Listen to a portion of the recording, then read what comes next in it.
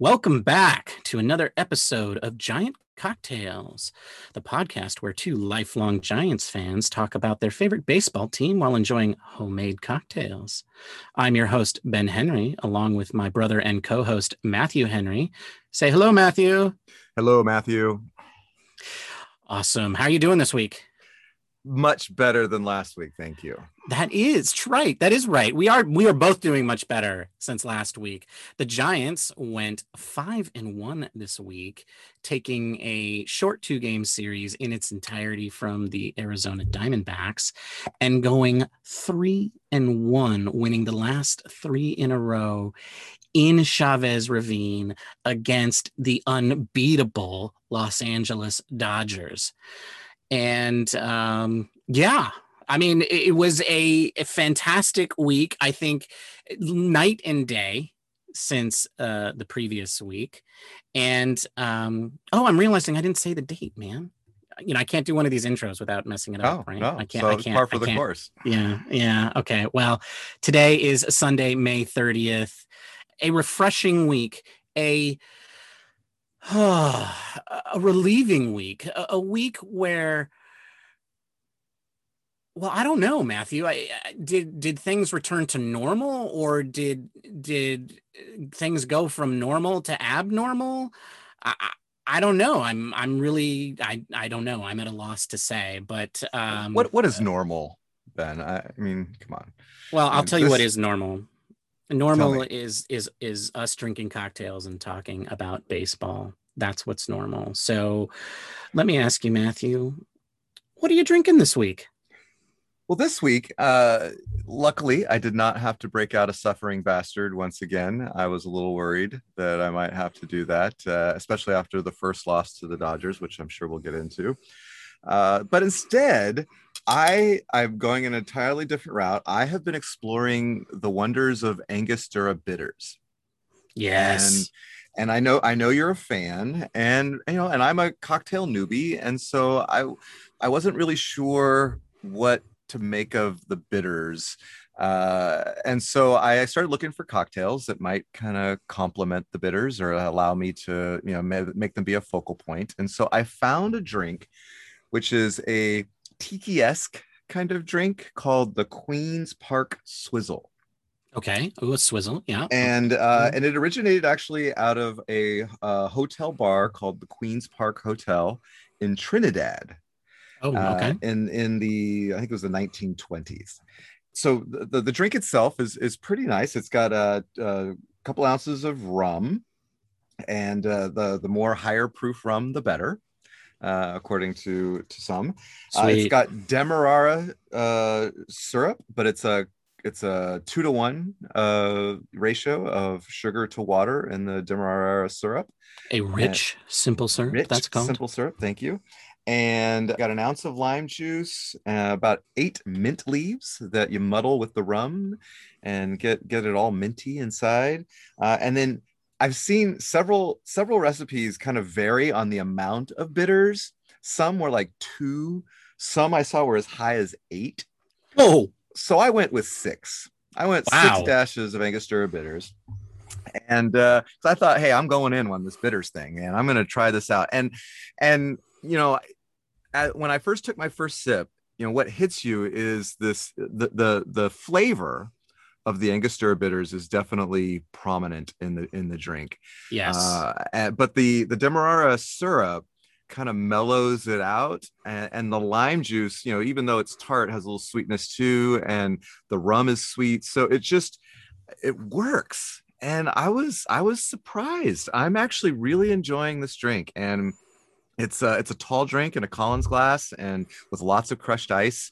Yep. And so it's really refreshing, and I'm liking the flavor of the Angostura. Like, I wasn't really sure, what if that would be too much, but I'm really enjoying that. And I guess, if you're making this drink at home, you could start with 2 dashes of bitters and then add. I didn't do that. I just went straight for 6. So, I might try it a little bit different just to see the different flavors that kind of imparts. But this was really great. So I'm enjoying it. And so thank you for introducing me to bitters. This is one of the staples that you have to have in your homemade bar, of which I am, in the middle of assembling. And so yeah, I'm drinking a Queen's Park Swizzle. And the reason they call it a swizzle is actually when they make the drink, there's actually a special stick it's a wooden stick that has little spikes on it that you put into the glass, and then you rub it between your hands and it swizzles the drink, it swishes it around. And so that's why it's called the swizzle. So very refreshing. I would recommend. And with that, Ben, what are you drinking?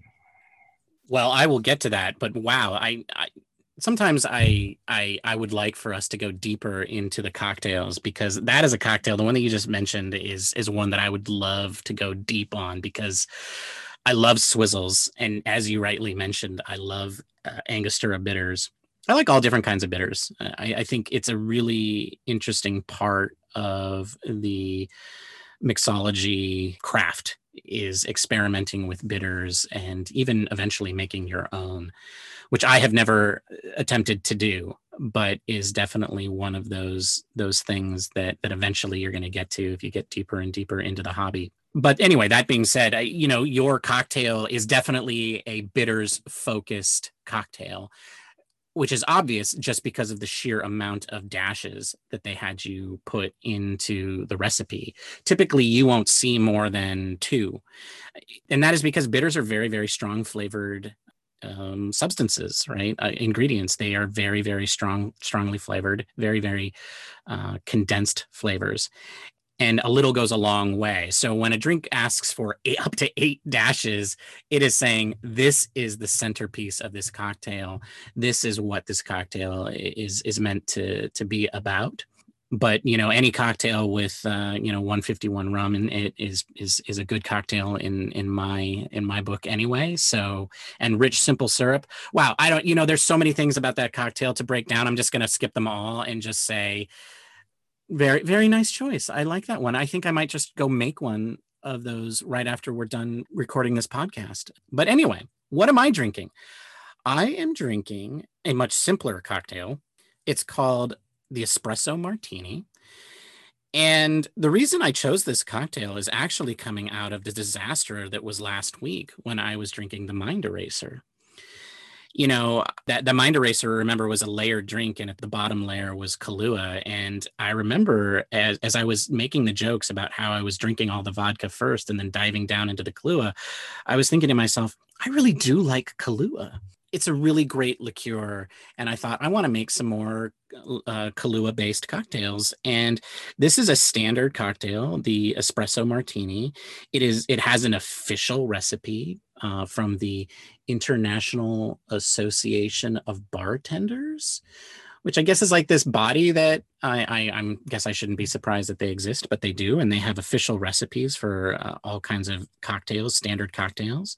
And that's what I'm doing here. I have an ounce of Kahlua, an ounce of, well, it's supposed to be espresso, but really I'm using a dark roast coffee from the island of Kauai, which I brewed it really strong, I guess is how you would say it.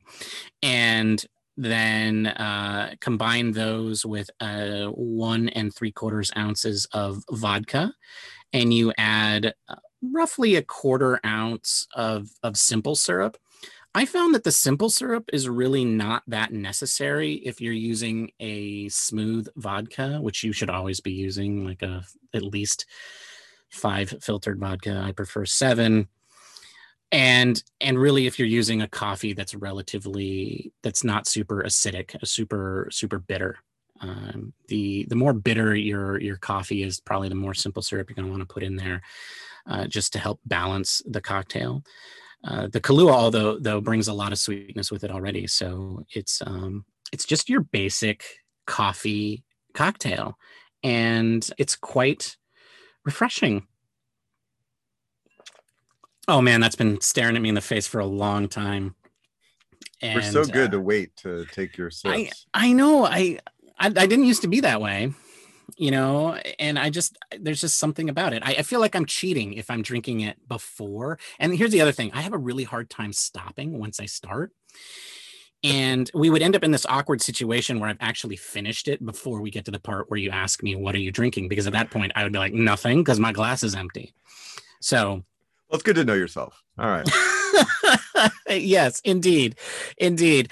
So, in that sense, I have to thank the Giants for losing those 3 games at home against the hated Dodgers, because it reintroduced me to Kahlua. And I think I'm going to be dabbling with some of those Kahlua based recipes going forward. But I strongly recommend this one. This is a fantastic coffee cocktail. So if caffeine and coffee, if you like your uppers and your downers all at once, this is a great way to get that. Well, they balance each other out. All right. I too like Kahlua as well. It's it's one of those liqueurs that you can do a lot with, and with the White Russians and the just lots of different options there. And I'm thinking maybe I should try some. Yeah, a lot of different simple options too. Right. Yeah, I love a good White Russian. But this week we're celebrating the espresso martini.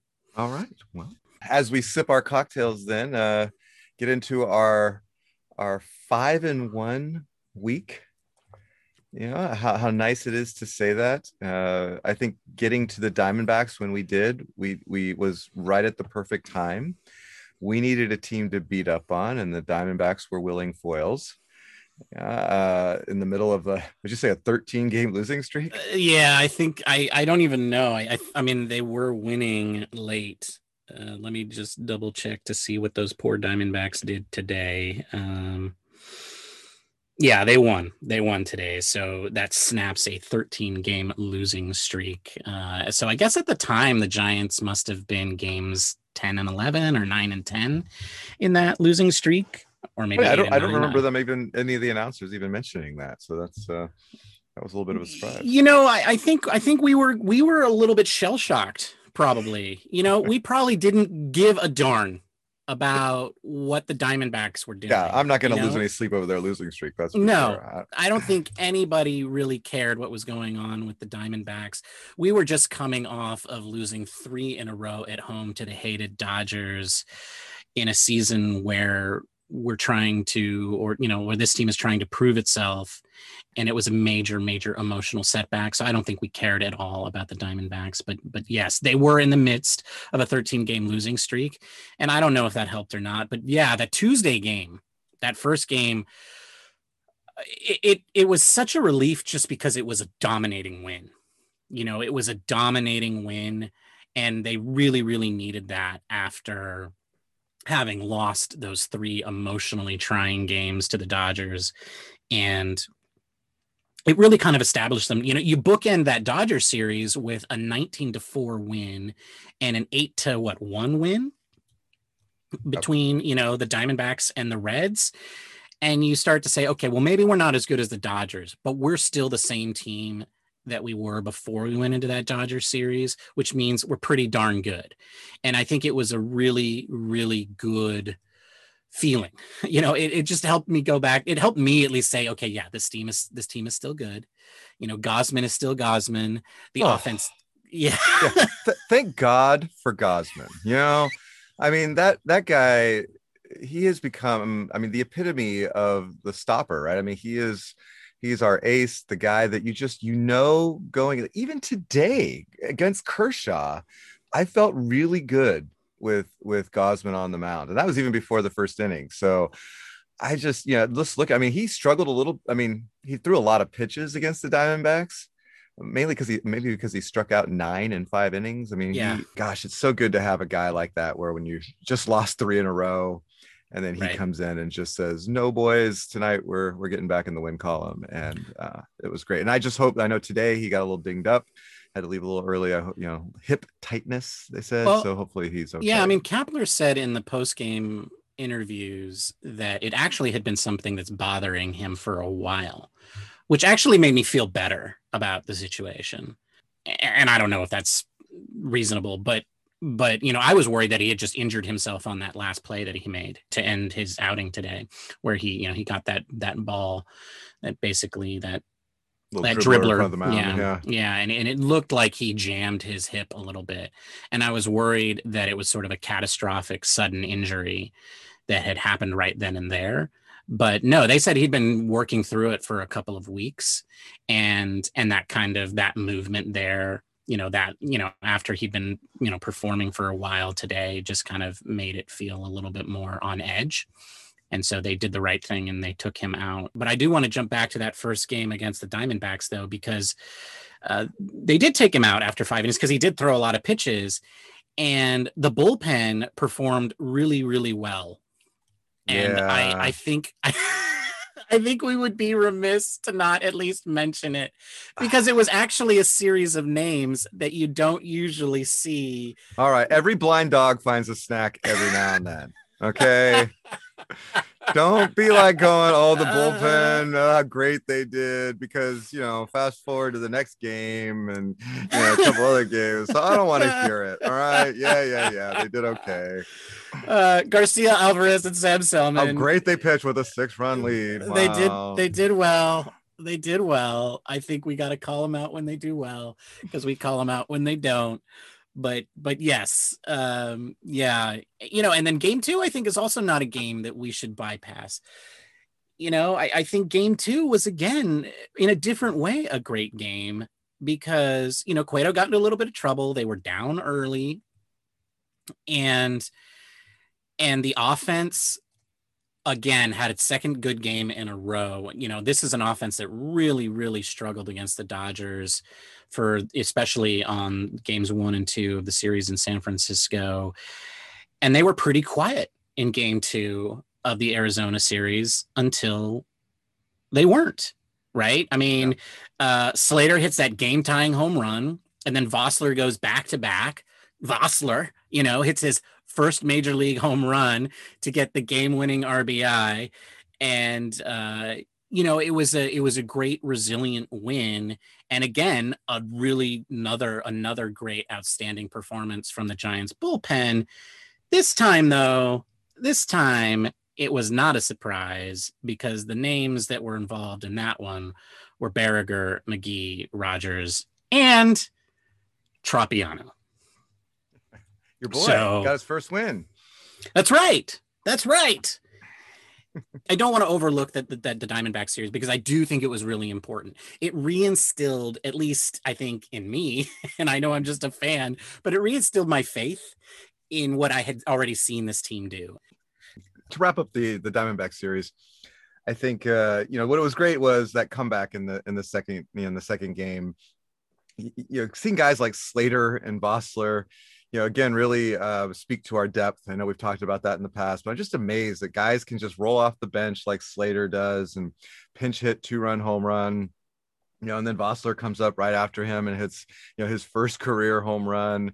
And it was pretty cool to see that. And I think that's kind of what makes this team so exciting, is that I think I heard Kruko today, or Kuiper, one of them, say they've never had a team where they felt like any one guy can go up and do damage and like they do this year. And I totally believe that. I think this is every guy that comes up I feel like has the tools to get a hit and to do damage, and there have been years past where you're like, oh, great, here's, we got the 7, 8, and 9 hitters, and, we just might as well just fast forward through this inning. And I don't even feel like that's a realm now. I think, you got guys like the bottom of the order that, can hit. And so that is a really great part of our team. And, guys like Vossler, who, were signed early in the offseason to add depth and now are coming up and showing it.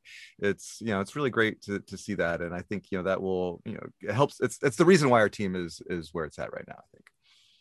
It's nothing short of miraculous, quite honestly. And this is what the thing about Farhan Zaidi that I think just amazes me, is his ability to find people like this.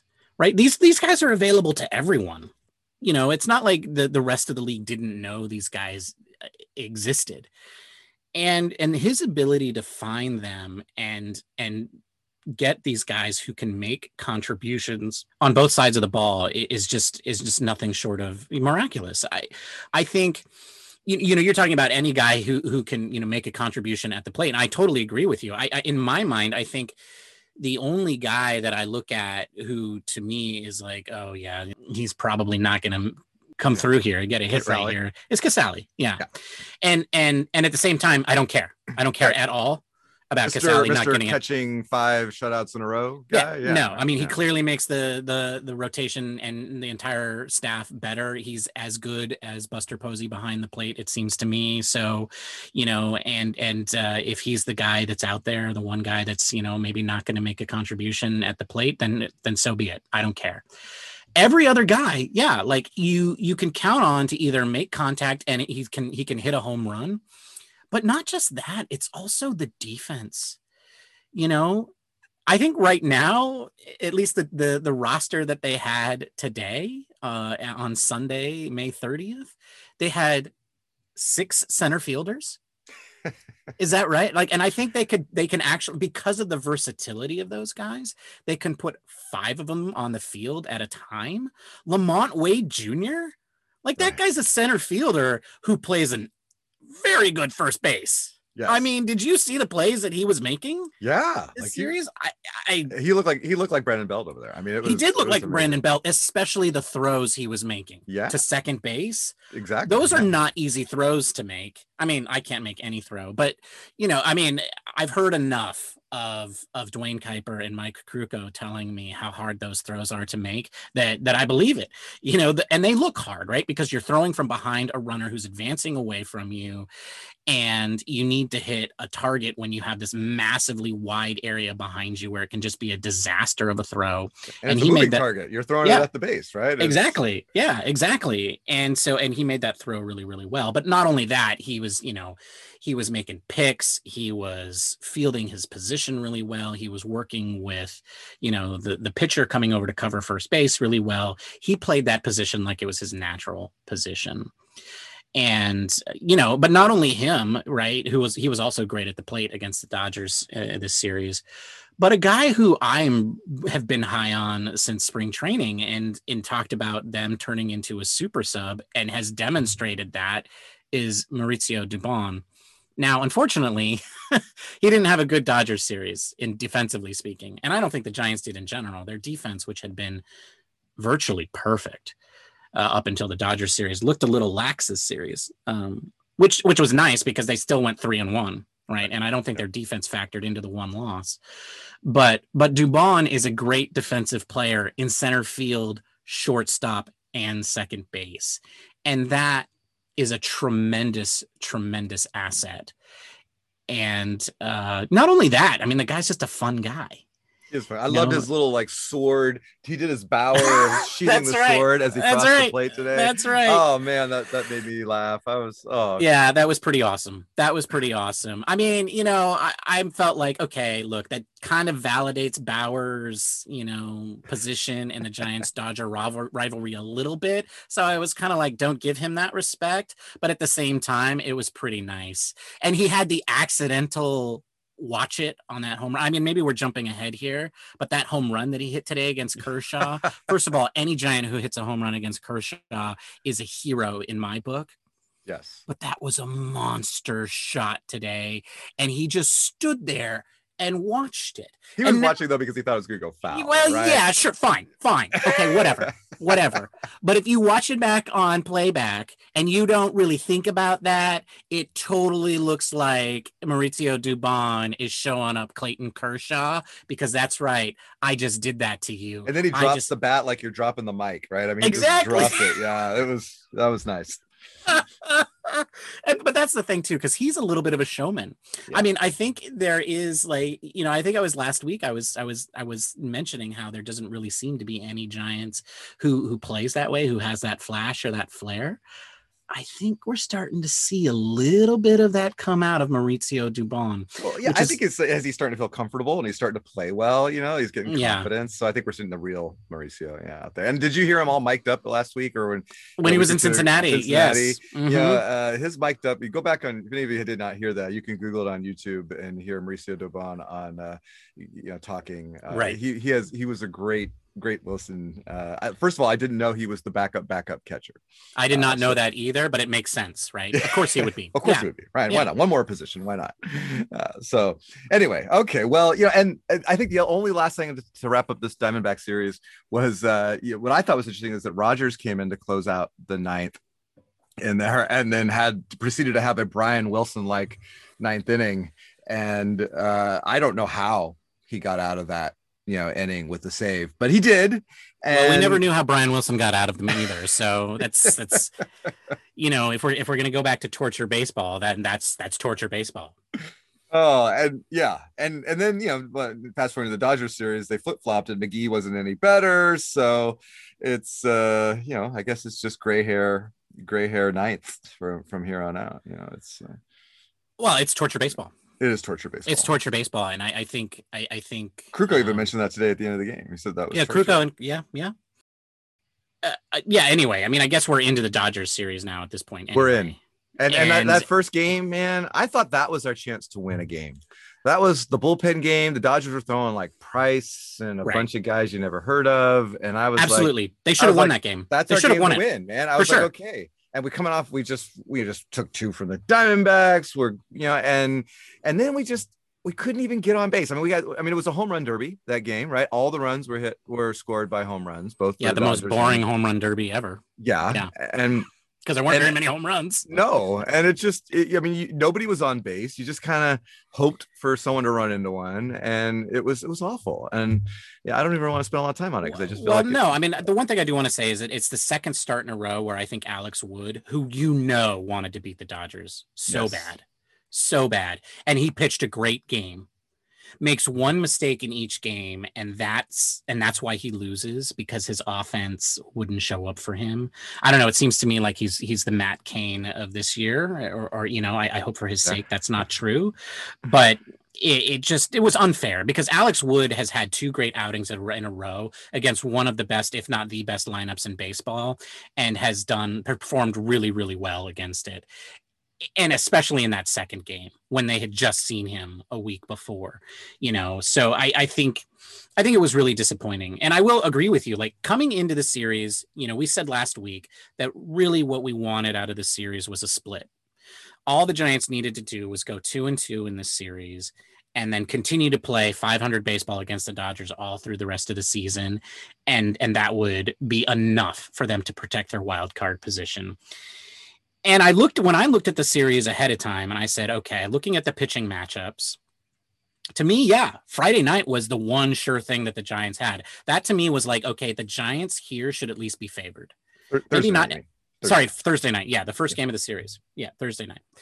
And so my feeling there was that should be the game that they're favored, or at least was their best chance to win. I don't know how the odds makers, Vegas had it, but to me that was clearly their best chance to win. They had Wood going against their bullpen, and the Giants should have won that game.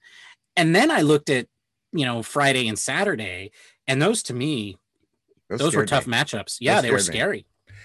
Urias and Buehler against DeSclafani and Webb. And both of them pitched great against us in San Francisco. Oh, and they were, I was like, I even if Webb and DeSclafani pitched really, really good games, they're probably still not quite as good as those 2 guys. And so we're probably going to lose both of those games. So I had those, penciled in as losses. And then I had Sunday today as a coin flip because it was Kershaw versus Gausman. Yeah. And you ask me, I think Gausman is having a better year than Kershaw for sure. Yeah. But the Giants against Kershaw, I mean, Kershaw tells the San Francisco Giants what to do, and they do it with gusto, like he tells them to grovel in the dirt and they grovel in the dirt. He tells them to eat doo-doo and they eat doo-doo like it's their favorite meal.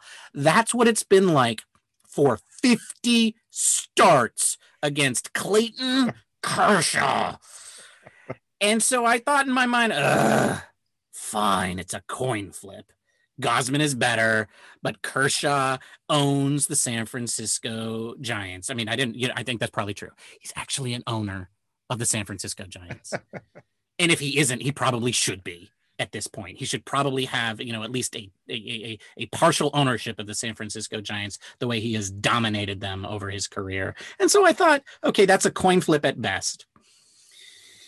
And it turns out that's the one game they lose.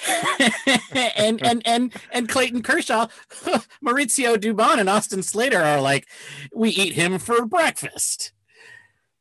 Right. And that's the 2021 San Francisco Giants. And thank goodness for that. Thank goodness for that. But I do want, so let's talk about game 2, because I do think there were some interesting things about game 2 that I do want to point out. Yeah. Well, I think first, to talk about game 2, you have to talk about Steven Duggar. And I mean, that guy we were talking, I don't know if we talked about it on air, but you and I at various points during the season have been like, well, he's the last guy, right? I mean, he's the guy that's going to get DFA'd, but they need somebody. I mean, that was kind of he wasn't on the opening day roster. Right. And you knew this year was his last chance. This was his last chance, possibly in all of Major League Baseball. Yeah. And let me read you his stats. So on the season, okay, he's batting .295 with a .348 on base percentage and an .890 OPS. The last 15 games, he's batting .367 with a .406 on base percentage and a .733 slugging. The last 7 games, he's batting .412 with a .444 on base percentage. The guy is, I mean, he is making a statement that he's here to stay, and I love that. I mean, he was such a light hitting, couldn't really ever hit enough to stay. Defense was never a question, but couldn't really hit enough to be a help to the team. And he has just really turned it around this year. And, when he hit that homer in the 5th, which kind of started setting the tone, and I just, I love that guy. And I this whole series, he's just been a really, really good player. And I'm a little shocked. Just, where does Steven Duggar come from? And here he is playing pivotal roles, which I didn't see coming. So that's why I just wanted to say that, because I feel like, he's played a pivotal role in the series and in the last 2 weeks, especially, like, holy crap.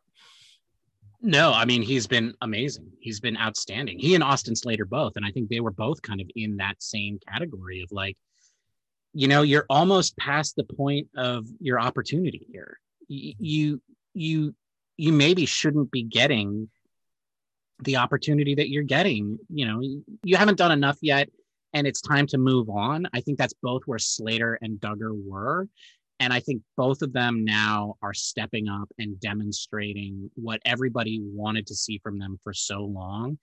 But yeah, I think Duggar is definitely the bright star. I mean, first of all, he is tremendous. He's a great center fielder. He's a great outfielder defensively, and he always has been. He's got great speed. And now that he's doing it at the plate, and this, like you said, the stats that you just read off, but, this is a year where batting averages are down across the board. So you see anybody hitting over 300, it's a big deal. And that's one of the reasons why Buster Posey is so exciting, because Buster Posey is so dominant. He looks like the best he has ever looked. And then you have to factor in, this is one of the hardest seasons it's ever been in the history of baseball for people to get a base hit.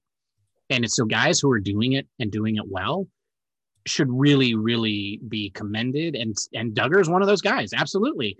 And thank goodness, right? Thank goodness. Yeah. I mean, it's just amazing how much depth that they have. But yeah, I think a tremendous story from that game, without a doubt. I mean, I think obviously not the biggest story from that game, but before we get to the biggest story from that game, I do want to talk about Anthony DeSclafani, because a couple of things happened in this game that I do want to mention and I do want to call out. Because first of all, that was not DeSclafani's spot in the rotation. It wasn't. They pushed him up a day to make that start. And I at least want to mention that, because I really went after the front office and Gabe Kapler last week when I talked about how the Dodgers prepared themselves for that series, and both from before the series started and how they managed the series while they were in it. They managed that series to go for the sweep, to optimize their chances of winning, not just in the game they were in, but in the games to come. And I really, really felt like the Giants didn't do that. I also mentioned that they have, the Giants don't have the same pieces that the Dodgers do. They can't make the same kind of maneuvers that the Dodgers can, because even though the Giants are deep, that depth has all been built miraculously and out of thin air by Farhan Zaidi in practically a year, maybe a year and a half. And so it's not the same thing as what the Dodgers have. But that being said, the Giants made a move where they thought they were giving themselves a better chance to win by moving DeSclafani up. So I just appreciated that. I appreciated that they made that move because they didn't know what they were going to get out of Webb. They knew in their minds that maybe Buehler was probably a tougher matchup than Urias. And so they said, okay, look, let's take the one known quantity that we have and move him up against Buehler and have him go again. And let's just hope that outing that he had last week was an anomaly. And DeSclafani wasn't great, but he was light years better than he was last week. And he was equally good as Buehler in this game, which wasn't saying a lot because Buehler wasn't as strong. Like the Giants offense, either Buehler wasn't as strong or the Giants offense had a much better approach, or a combination of the two, or just knew him and had seen him before. And so we're more comfortable. But the point is, DeSclafani, even though he didn't pitch enough to even get a decision in that game, he gutted it out and he grinded through it. He did enough to keep the Giants in the game. And I just wanted to call that out because I thought that was a really gutsy performance for him. And I'm still a little bit worried about him regressing to the mean or maybe being tired. That's still a concern that I have because we haven't seen a really strong outing from him from start to finish in a while. And I mean, he did have that good outing against the Reds, but even that started rough. So I'm still concerned about DeSclafani maintaining the level of performance that he had at the beginning of the season. But that was a nice thing to see. The guy went out and he competed, and it was also a nice thing to see the Giants at least trying to do something, at least trying to do a little bit to maximize their chances of winning in this series.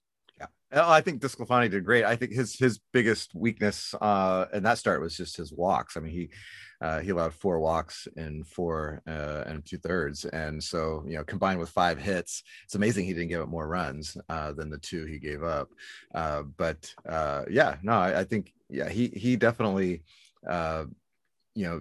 pitched well enough for the team to obviously be in it and to be able to come back. And the bullpen did fairly well until. Yes, until what this game was really about, because none of those things are what this game was about. Right. This game was about 2 at-bats. I mean, and obviously it wasn't because a lot of things happened before that and a lot of things happened after that. But at the end of the day, this game was about 2 at-bats. And I honestly feel like the game was nearly lost and then nearly won on those 2 at-bats. And strangely enough, they were both while the Giants were pitching. So what happened, Matthew? Well, I mean, everybody knows what happened, but let's relive it, please. Yeah. Well, I mean, obviously the 3-run homer by Austin Barnes to tie it up. Rogers comes in and just was going to happen. Just knew it. You knew it, right? Because it was too easy. You weren't going to be like, oh, but suppose he puts us up by 3 and Rogers is going to come in and close the door and we're going to win. And it's not because I don't believe in Rogers. I believe in Rogers. You don't believe in Rogers. I don't believe in Rogers. I love Rogers. I think he's fantastic. But even I knew, I was like, oh, damn, there's 2 guys on. Oh, no, I know what's going to happen. And then I saw Pujols walk up to the plate and I was like, oh, God. Well, yeah. Well, I mean, so Austin Barnes, Austin Barnes, out of all the Dodgers that are going to tie the game, Austin Barnes is the guy that runs into one, right? But let's time out on that Austin Barnes thing in 1 minute because I do want to mention one thing. Austin Barnes was their last guy on the bench, and he's their backup catcher. Yeah. But here's the thing. That was their last opportunity. So you mean they didn't pinch hit a pitcher there? This is what I'm saying. Dave Roberts had all of his ducks in a row. He was ready for that moment. And he put his players in a position to succeed, and they did. Dave Roberts is a better X's and O's manager than Gabe Kapler is. He should have pinch hit Urias. Come on, man. Urias has 4 RBIs against the Giants, man. He should have just. That's got to change, Gabe Kapler. That's got to change. He's still better than you. A lot of people are still better than you. I like a lot of things about what you do off the field, but when it comes to X's and O's, buddy, you got some growing to do. And that was a perfect example of a good manager having the pieces that he needed when he needed them. And is Austin Barnes supposed to hit a 3-run homer there? No. No, Pujols was supposed to hit the 3-run home. Right. Yeah, yes. Barnes was just supposed to get on. But the thing is, he had the piece there when he needed it, and then he used it. And that's the point that I'm trying to make. I think that is a good example of what a good X's and O's manager does. Okay, continue. All right. Well, of course, then Pujols comes up. And at this point, I've already started mixing my second drink. I'm ready to drown my sorrows. And, and of course, Pujols, because it's going to happen, right? Oh, know it's going to happen. Oh, yeah. Mr. Albert Angel, Pujols, not good enough to play. Yeah, the washed-up Hall of Famer. Yeah, but except against the Giants, needs a cane to get to home plate. Right. So he launches this rocket to left, and I'm like, that's it. As soon as it left his bat, I was like, game over. Right. Okay. And then, true. Okay. San Francisco Giants fans, which one of you thought that ball wasn't going out? And not because you just saw how hard it was hit or anything. Just as soon as the ball was in the air, we all knew that was going out, right? Sure. If you've been a Giants fan for more than 5 minutes, you just felt in your heart that was going out. That was going out. Yeah. That was a home run. That was. And it was going to add to the chapters of Giant tortured losses to the Dodgers. Yep. And, it was going to be like, remember Pujols when he was on the Dodgers for like 3 months and, before they DFA'd him. And he hit that walk-off because, the only teams that he hit well against was the San Francisco Giants. Right. Well, but Mr. Tauchman said, not today, Albert. And which was a pretty amazing play. I mean, I can't believe. Even the camera work was just perfect to see his glove go over the fence and grab that shot before it went. It was amazing. It was a moment of magic. It was so beautiful, and I still can't believe it. I still can't believe that ball didn't go out. I still can't believe that wasn't a home run, and the way that Tauchman played it, and maybe because he was a little banged up coming off the thing, and he's like, I'm still just gonna make sure that I'm alive and all the parts still work. I'm not gonna hold this ball up. But you could tell the whole and just it turned the dagger right in everybody's hearts. I think there were only like 3 Dodger fans that knew that ball was caught because they were right there. Yeah, and I think that's actually what everybody else was reacting to was the fans. Because the fans were making this reaction like, I can't believe he just did that. And everybody else was like, why are the fans acting like that? Yeah. But what? And that won the game for them, Matthew. It did. That won the game for them because like, just look how bad we felt when Barnes hit that home run. Yeah.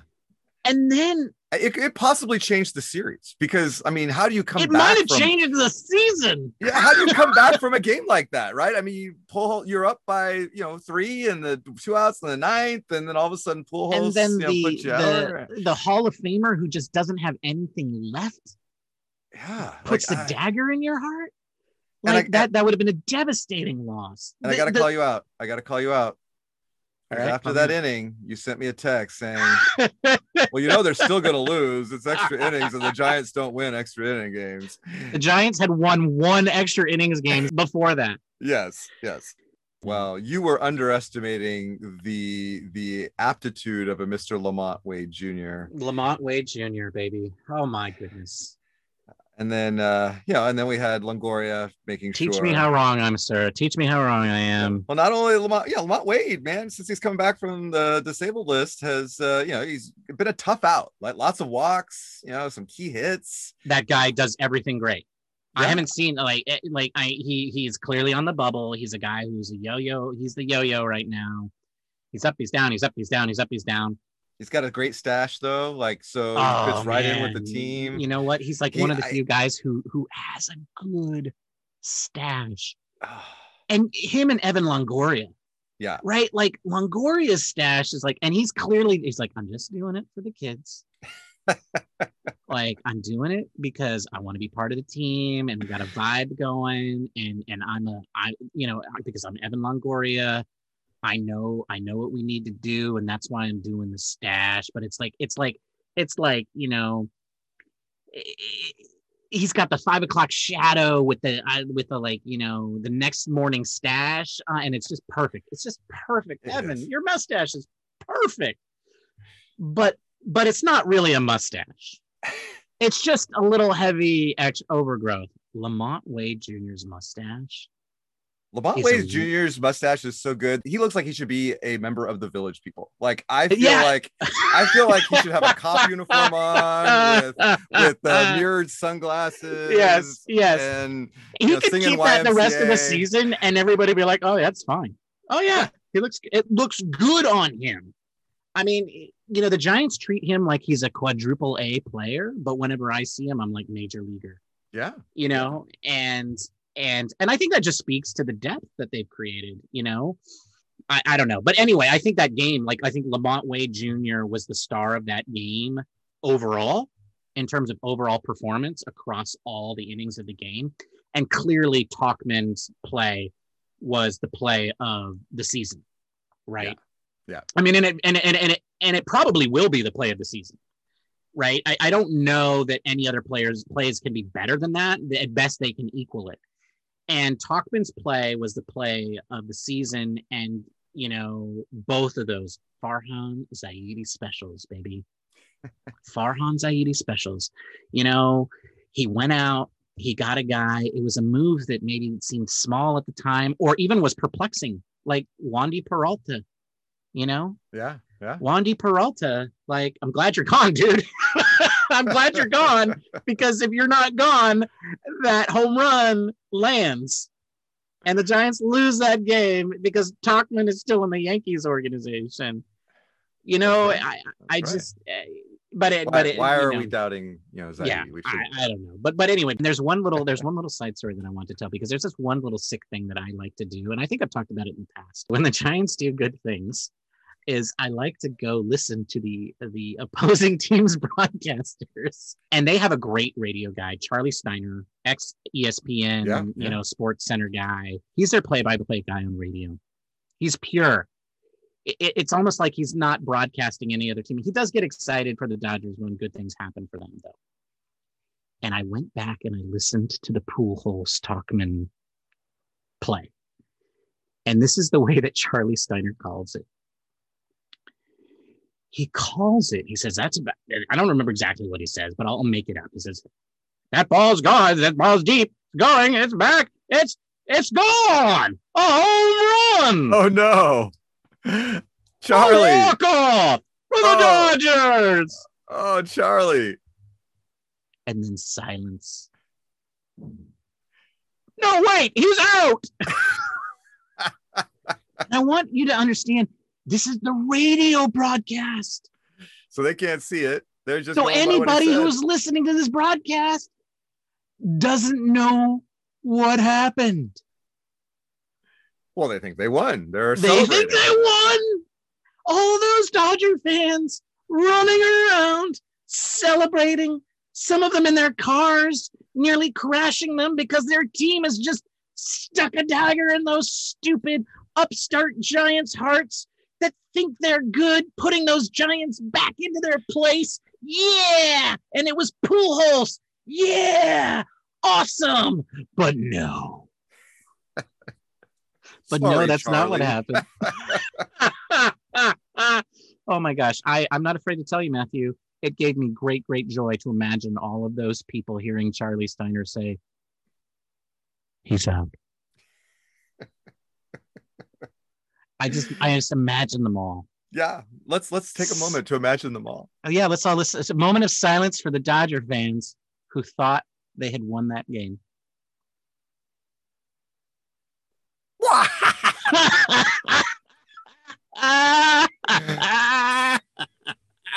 Oh yeah.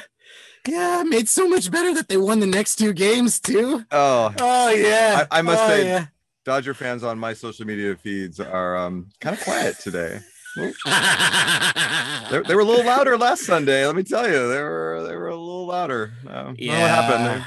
Yeah. Well, you know what? I mean, Matthew, we I mean, this has gone on a long time. We're still in the week in review, and I know we've been talking we're not gonna make our hour here. I don't know what's going on, but well, let's just celebrate the Giants bats coming alive on Saturday, and which was finally, right, and to see the Giants start scoring runs against, and it's against the Dodgers, so it's and I gotta say, I was actually at a I coach high school track, and I was at a track meet that day, and so I wasn't really paying attention to the game, and occasionally you'll send these texts that are kind of cryptic, and so I got one that made me think we send each other text messages assuming that we're both watching the game. Right. Yeah. And so the one you sent me one that clearly said I should check the score, and to check the score, and there's nothing better than looking at a score that says like 10-4 or whatever it was, 9-4, and I saw the score, I was like, oh, do you think we can hold on? Like, that was my question, because our bullpen, but then I came home that last night, and I watched the entire game, and what struck me about that game, and I know we're running out of time, but we do need to talk a little bit about this, and it's Memorial Day Monday, people can listen to it longer than an hour, I think, but we'll go long today. And folks, we're gonna go long today. It was a special series. It's also the end of the month. We got things to talk about. We're going long. Settle in. That's right. So I thought, comparing the start against Urias this week versus last week, right? And he pitched a really good game against us at Oracle, and all did, and they all did, right? And so Bauer, Buehler, and Urias. And by the way, Buehler did get us. He did go a full 7 innings. Yeah. In that game. I mentioned that incorrectly last week. I said he almost got us. No, he did go. He was the first one to go 7. The effer got us. Yes. So what was interesting to me was the Giants have this hitting philosophy where they hunt pitches that they can do damage on, right? And so even if it's a strike, they're going to let pitches go that they don't feel they can basically hit home runs off of, right? I mean, so that's and it's also the Dodgers philosophy, but there's as you pointed out to me, there are flaws in this philosophy, right? And because basically you're waiting for a pitcher to make a mistake. Yep. And if what happens when the pitcher doesn't make a mistake, right? Because one, there are people like Jacob deGrom out there, and two, every major league pitcher, who, by the way, if you're a major league starting pitcher, you're one of the best to ever do what you're doing. Yes. Not just today, but ever. Yes. Right. And so you have the ability to have a great day. And that great day is going to mean that you're going to make your pitches. Right. So their philosophy sometimes can bite them in the butt, right? And so what I was notable to me watching the game last night when I came home was how early in the counts they were attacking pitches, and they weren't waiting, and which was really cool to see. It was great to see them being aggressive. And I know normally they what they do works most of the time because they run up the pitch count on pitchers that maybe can't find the strike zone, and starters are out by the 5th inning, and then you get into the bullpen, and so they can find a strike zone, but the Giants are striking out. They're just making them and they're fouling lots of pitches. Right. Pitches during that. So that works well. I will going back to the bullpen game that the Dodgers won on Thursday night. It doesn't work, I think, when you've got a pitcher that's only going to go 2 innings, right? I mean, so it doesn't really matter whether you're running up the pitch count when a guy's only going to go 2. So that there's another flaw. But I think on this case, I think Urias was doing what he does. He's throwing strikes, and the Giants took advantage of that, and it was great to see. I mean, the Giants are a good hitting team, and they can hit bad balls, and they were ambushing him. Yeah, they were ambushing him, and I don't think he expected it. I don't think the Dodgers expected it, right? They were swinging early. They were swinging early in the count under the assumption that it was going to be a strike and that it was going to be hittable. But it also seemed to me as if they were taking a little bit of that 2-strike approach the entire at bat. they were going opposite field. They were hitting the ball where they weren't. And so the ball was finding holes against him. And maybe that was just luck, but it seemed to me like they weren't trying to hit the ball as hard as they could. They were just trying to make contact, put the ball in play. And I think in the new era, when you have these massive, crazy shifts, just putting the ball into play means you're going to probably put the ball into play. Well, there's a high chance that you're going to put the ball into play where there's this huge gap. And that's what they did. And they got a lot of these balls that went through because they weren't hitting the way the Dodgers expected them to. And that was, I think, really, really key. And maybe I'm wrong. Maybe that's not what they were doing, but that's kind of what it looked like to me. But anyway, yeah, you're absolutely and I right. think what also stood out too was that getting guys like Flores back. He came off the IL for that game. Yeah, and he's a right-handed bat that plays well against left-handers, and he went 3 for 3. Just having with losing Ruff and those kind of having Flores back is huge, and so it really helped. But he'll play against both anyway. But I feel like having someone like Flores back and then obviously producing was a big deal. And Flores is kind of an unsung kind of guy, but he plays a pretty good big role for us against left-handers, and it was good to see him back. So yeah, I think if Belt is hurt, you really need Darren Ruff and Flores to be healthy. Yeah. Right. So they can platoon there. Ideally, you have Belt play there all the time until he demonstrates he can't. And then you use him as a defensive backup. But no, I think Belt is still an everyday first baseman. Yeah, when he's healthy, and he's never been 100% healthy, and that's just Brandon Belton. You'll know that. That's right. I mean, he'll come back next week and then get a concussion by banging his head on the dugout ceiling or something. Exactly. So that was a great game. Obviously, wasn't close. Never was particularly close. Kind of like to have a game like that every now and then. The Giants don't seem to play too many games where they comfortably win. So that was nice. I think. Webb leaving after 62 pitches was a little bit of a concern. I thought maybe maybe he hurt himself or something, but come to find that was he was before the game, that was going to be where they wanted him to. And I know that you were all like, that's Kapler being Kapler, right? I mean, Kapler just can't help himself. There was a plan and you got to stick to the plan, man. The plan is the plan. And that was the plan. So we're going to stick to the plan because that was the plan. And the plan is the plan. So we got to stick to the plan. Got to stick to the plan, man. Because that's the plan. Kazmir was supposed to pitch after Webb. Yeah. That's the plan, Matthew. But we still have to leave innings available so that we can get what the good parts of our bullpen. And I know what you're thinking. What good parts? No. We have McGee. We have Rogers. So that was the plan. That was the plan, Matthew, and we stuck to the plan. We did the plan. That was the plan, and we're going to stick to the plan. I don't care what the game says. The game doesn't matter. What matters is what I decided 3 days ago. Okay. Well, I feel like he did that because, again, Alvarez has pictures of him in compromising positions. And so he needed to get Alvarez into the game. And, of course, Alvarez gives up 2 runs. And look, I mean, the excuse here for the Webb thing is that Webb was coming off the IL. But he had only thrown 62 pitches. And you brought Kazmir in to face Max Muncy, who, Max Muncy has brutalized everybody. Don't get me started. Don't get me started on Max Muncy. I know. You've got some problems with Max Muncy. But here's the thing. You know who he wasn't brutalizing? He wasn't brutalizing Logan Webb. Let's just go back to Max Muncy's first at bat in the game against Logan Webb when Logan Webb showed him his changeup. Oh. Max Muncy said swung something out of his shoes and then was swearing on the way back. And then yes, he said something that I cannot repeat on this because we've decided this is a family show, a family podcast. I mean, we drink alcohol at the beginning. I don't know what we're thinking, but still, we've made that decision and we're sticking to it. The point is I can't even show you. I couldn't even play a replay of it because you would hear Max Muncy yell out what he thought about Logan Webb's changeup, which was one very loud 4-letter word.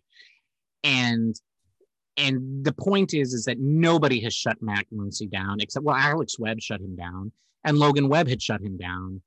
And I think Desclafani have dealt with him. Gausman shut him down. Yeah, Gausman shut him down. Yeah, so yeah, I think our bullpen has not. Our bullpen cannot shut him down, and Kazmir hadn't shut him down even in the game that he started. And so my point is that Logan Webb could have gone out there to at least face Max Muncy, who was leading off the inning, right? He could have thrown 72 pitches, right? Yes. He could have, but he didn't. And that's the sort of stuff that I get it, that you're trying to protect people's health and all of that sort of stuff. But come on, let the game tell you what's happening, and then you respond to the game.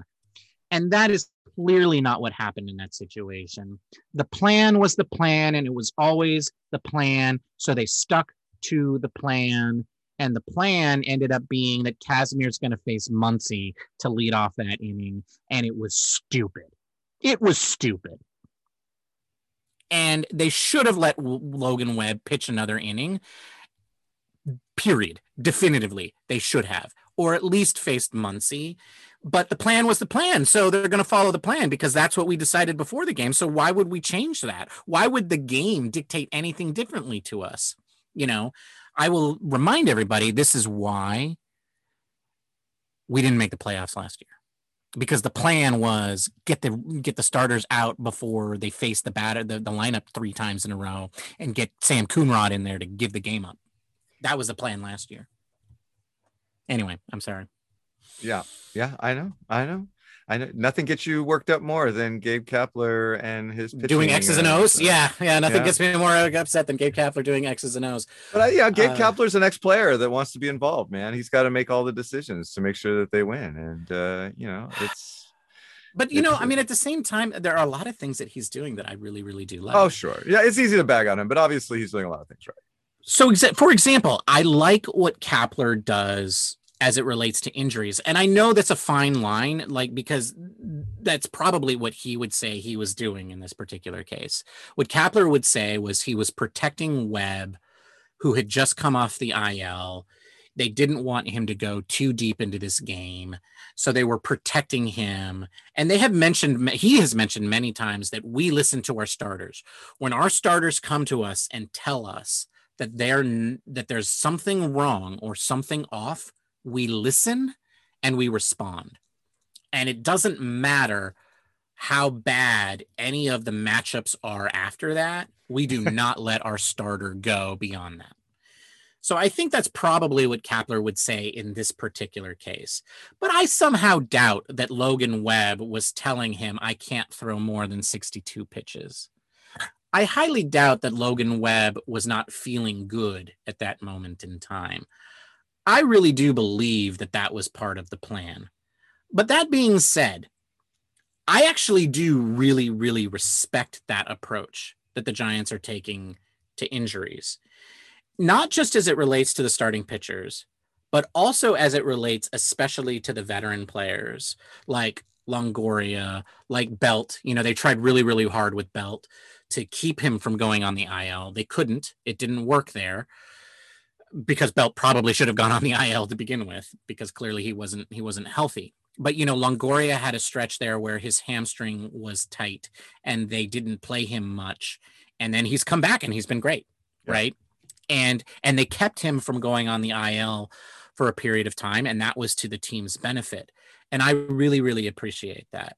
I think one area where this has become, I think, more and more controversial and will continue to become even more controversial is Buster Posey.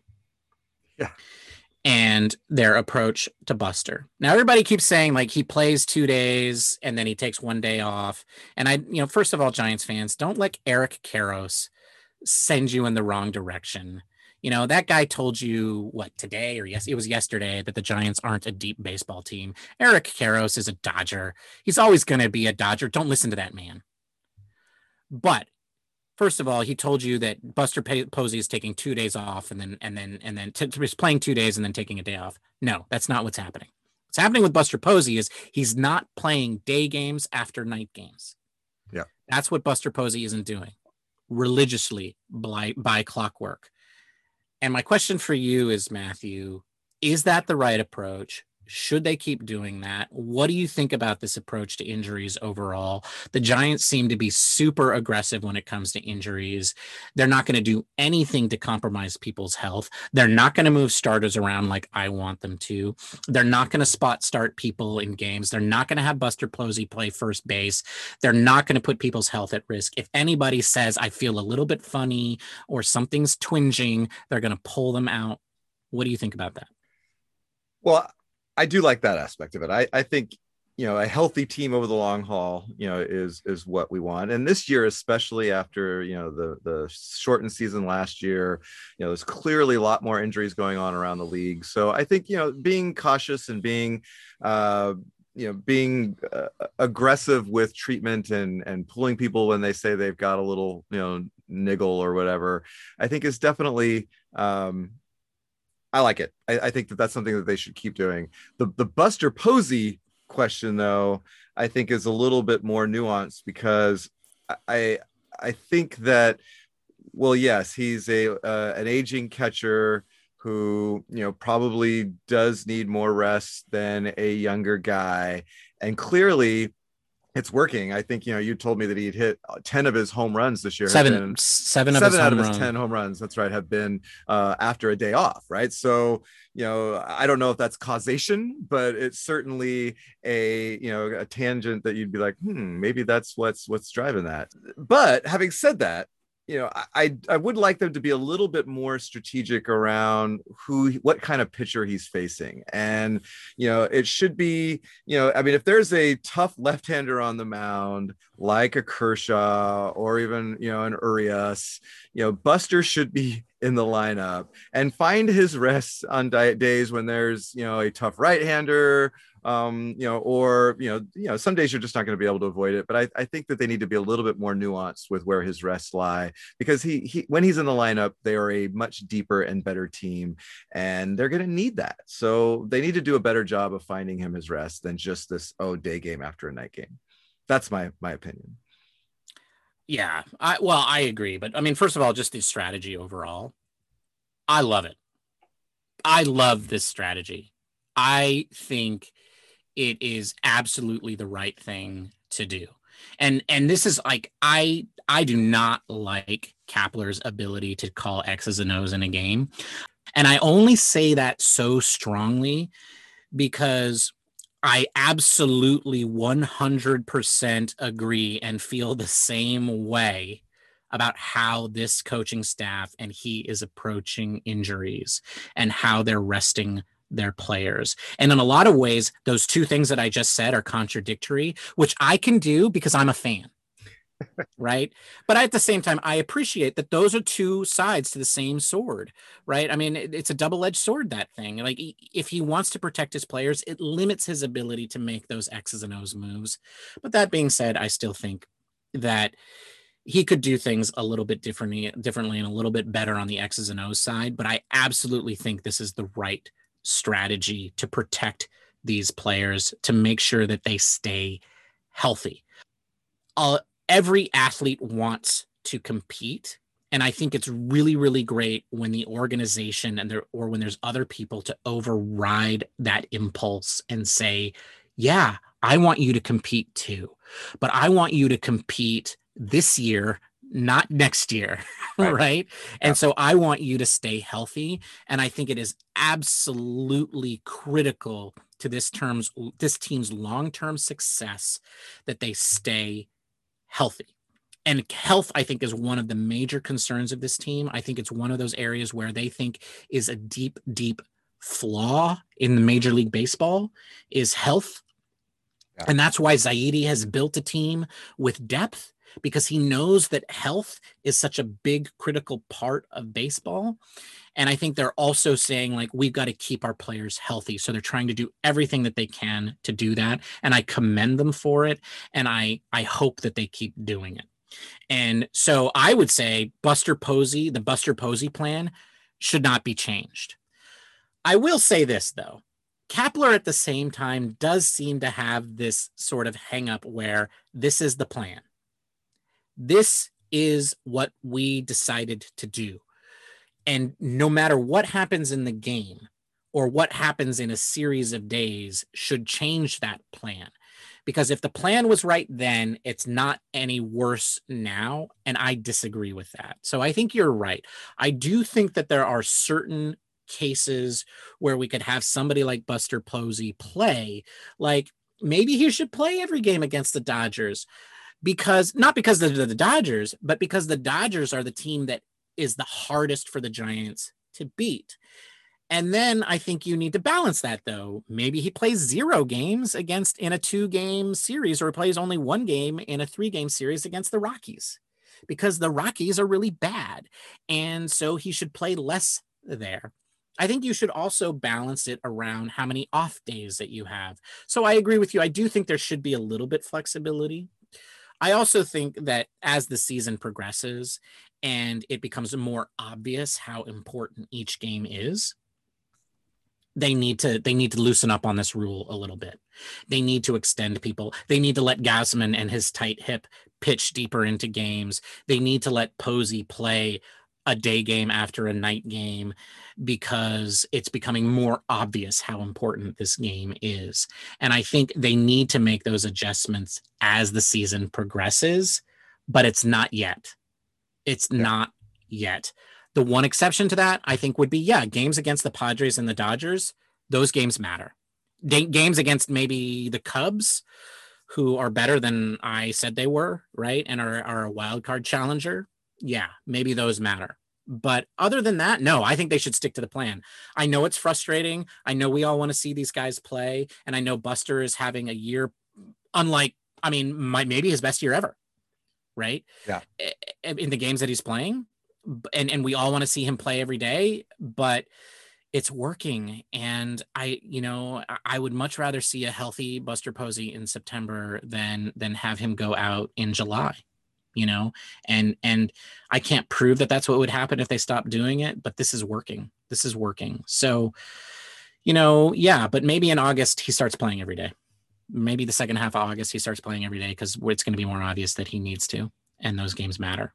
Or maybe they're so far ahead and it doesn't matter and he can continue to do it.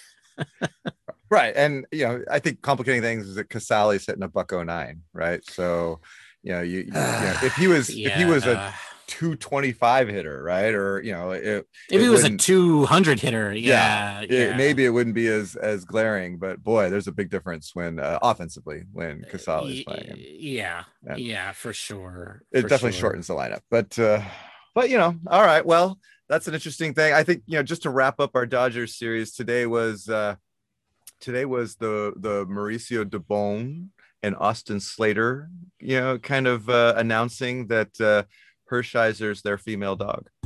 And who? Austin Slater? No, you said Hershiser. Did I say Hershiser? You did. We can't go back in time, Matthew. We can't go back in. We can't go back in time. It's locked into me. I meant Clayton Kershaw, of course. The only thing we can do about Oral Hershiser is show Dodger fans him wearing a Giants uniform. That's all we can do. Yeah, and that just looks wrong. It's wrong. It's wrong. To this day, it shouldn't have happened. Yeah, no. Agreed. All right. Well, okay. Clearly, I meant Clayton Kershaw, and which is. I love seeing Dubon, hitting his home runs against Kershaw, and Austin Slater as well. Both of them have had success against Kershaw, which is kind of fun to see these two young guys, being not being intimidated by the great Clayton Kershaw. Oh yeah, especially when they stand up and they sit there and they just watch it. They watch that majestic home run standing at home plate. And who also is not intimidated by Kershaw is Kevin Gausman. That's right. That's right. RBI single today, baby. Which turned out to be the winning run. So that's right. That's right. Because I think Gausman knew that okay, I'm almost done here. I'm going to be done before, and I'm going to have to rely on checks. I'm not the bullpen. Littell and Littell's been pitching well, but McGee and Littell both gave up long balls today. One to Max Muncy again.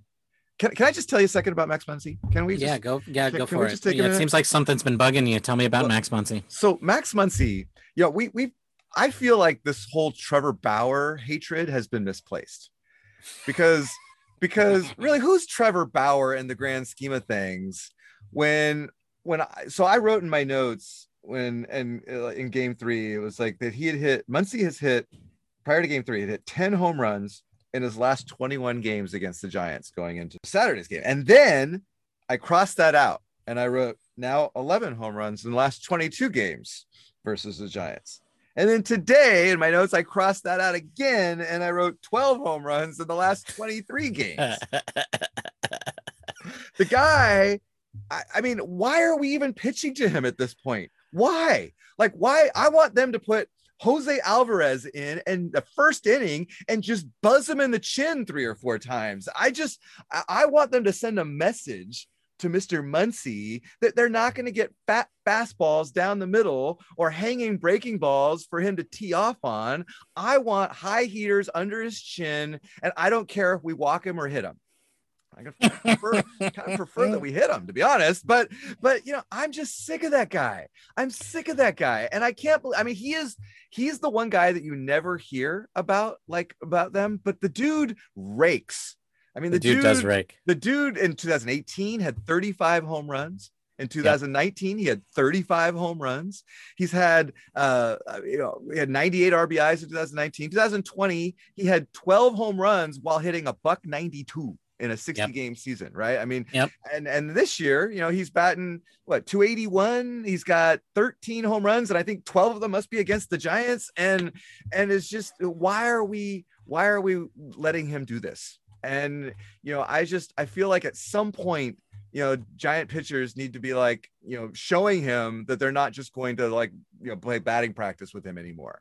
And, call that old school or whatever, but there needs to be something where he's not comfortable in the batter's box. Yeah.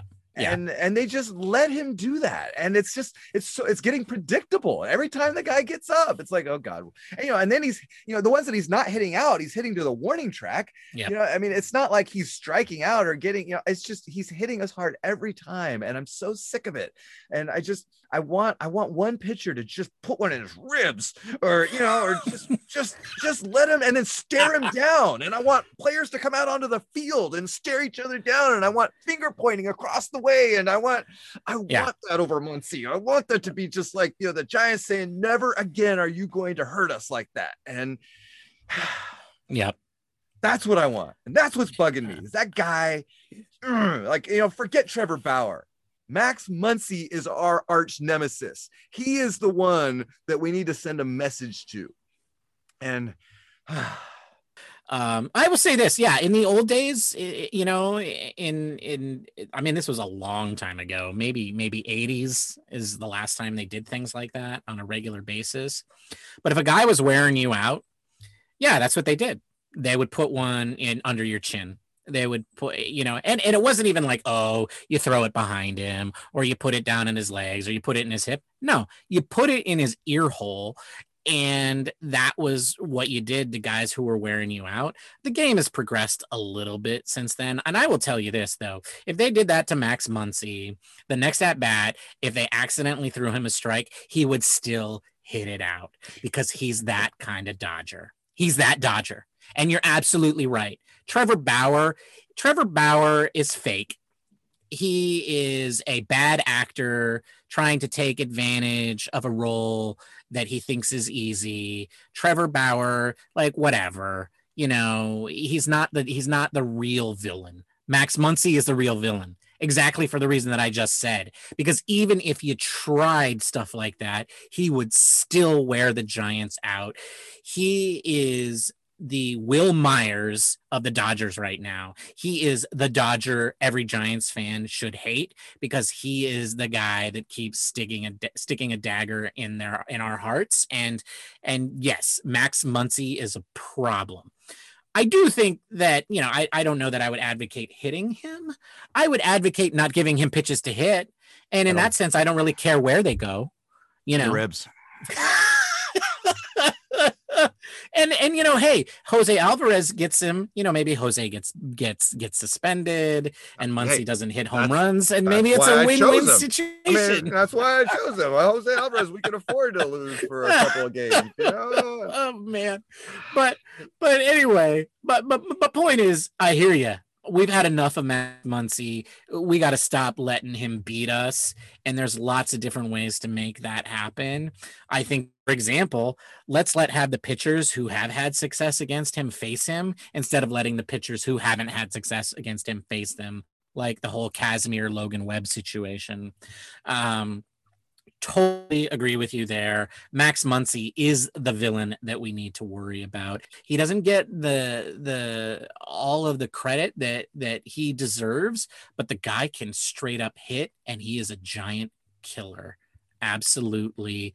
We should hate him a million times more than Trevor Bauer, but he's not really part of the Giant Dodger rivalry. He's just a putz that nobody likes. We went 5-1 this week, reasserted our dominance in the National League West. The rest of America doesn't want to admit it, but the Giants are just as good as the Dodgers and Padres. Yep. At this point, we're the number one wild card team. We have a 2-game lead over the Dodgers for the second wild card. The Dodgers are closer to not being a playoff team than they are to being ahead of the Giants. Can you imagine the media, just what that's going to be if they don't make the playoffs? I mean, they're going to be on the last day of the season after the Giants have already clinched, waiting for the Giants disaster to happen. They're going to demand a recount. They are. They're going to demand a recount, and then they're going to hire their own crazy, made up company to come do the recount for them. That's right. And Dodger fans will storm the Capitol. All right. Well, with that, thanks for hanging with us, listeners. And Ben, where can they find you? They can find me at Watch Ben Fail on both Twitter and Instagram. Matthew, where can they find you? Well, they can find us at Giant Cocktails on both Twitter and Instagram. You can also find our drink recipes there as well. And you can find me personally at Sonoma Y Guy on Twitter. And don't forget to subscribe or like all that you can on these podcasts. That would help us so much. Yeah, and tell your friends. If you tell your fellow Giants fans, we see you guys listening out there in Texas, and we see you people out there in New York, and we see you people in Canada. Tell your friend, tell your other, just whisper to them, hey, I know we're not supposed to like the Giants because we're in Texas, but this Giants podcast, I really like it. You should give it a listen. Tell them about us, man. Don't be afraid. We got your back. That's right. All right. Well, hey, until next week, guys, we'll see you next time. Cheers, Ben. Cheers, my friend. And thanks you guys for listening. Bye. Bye.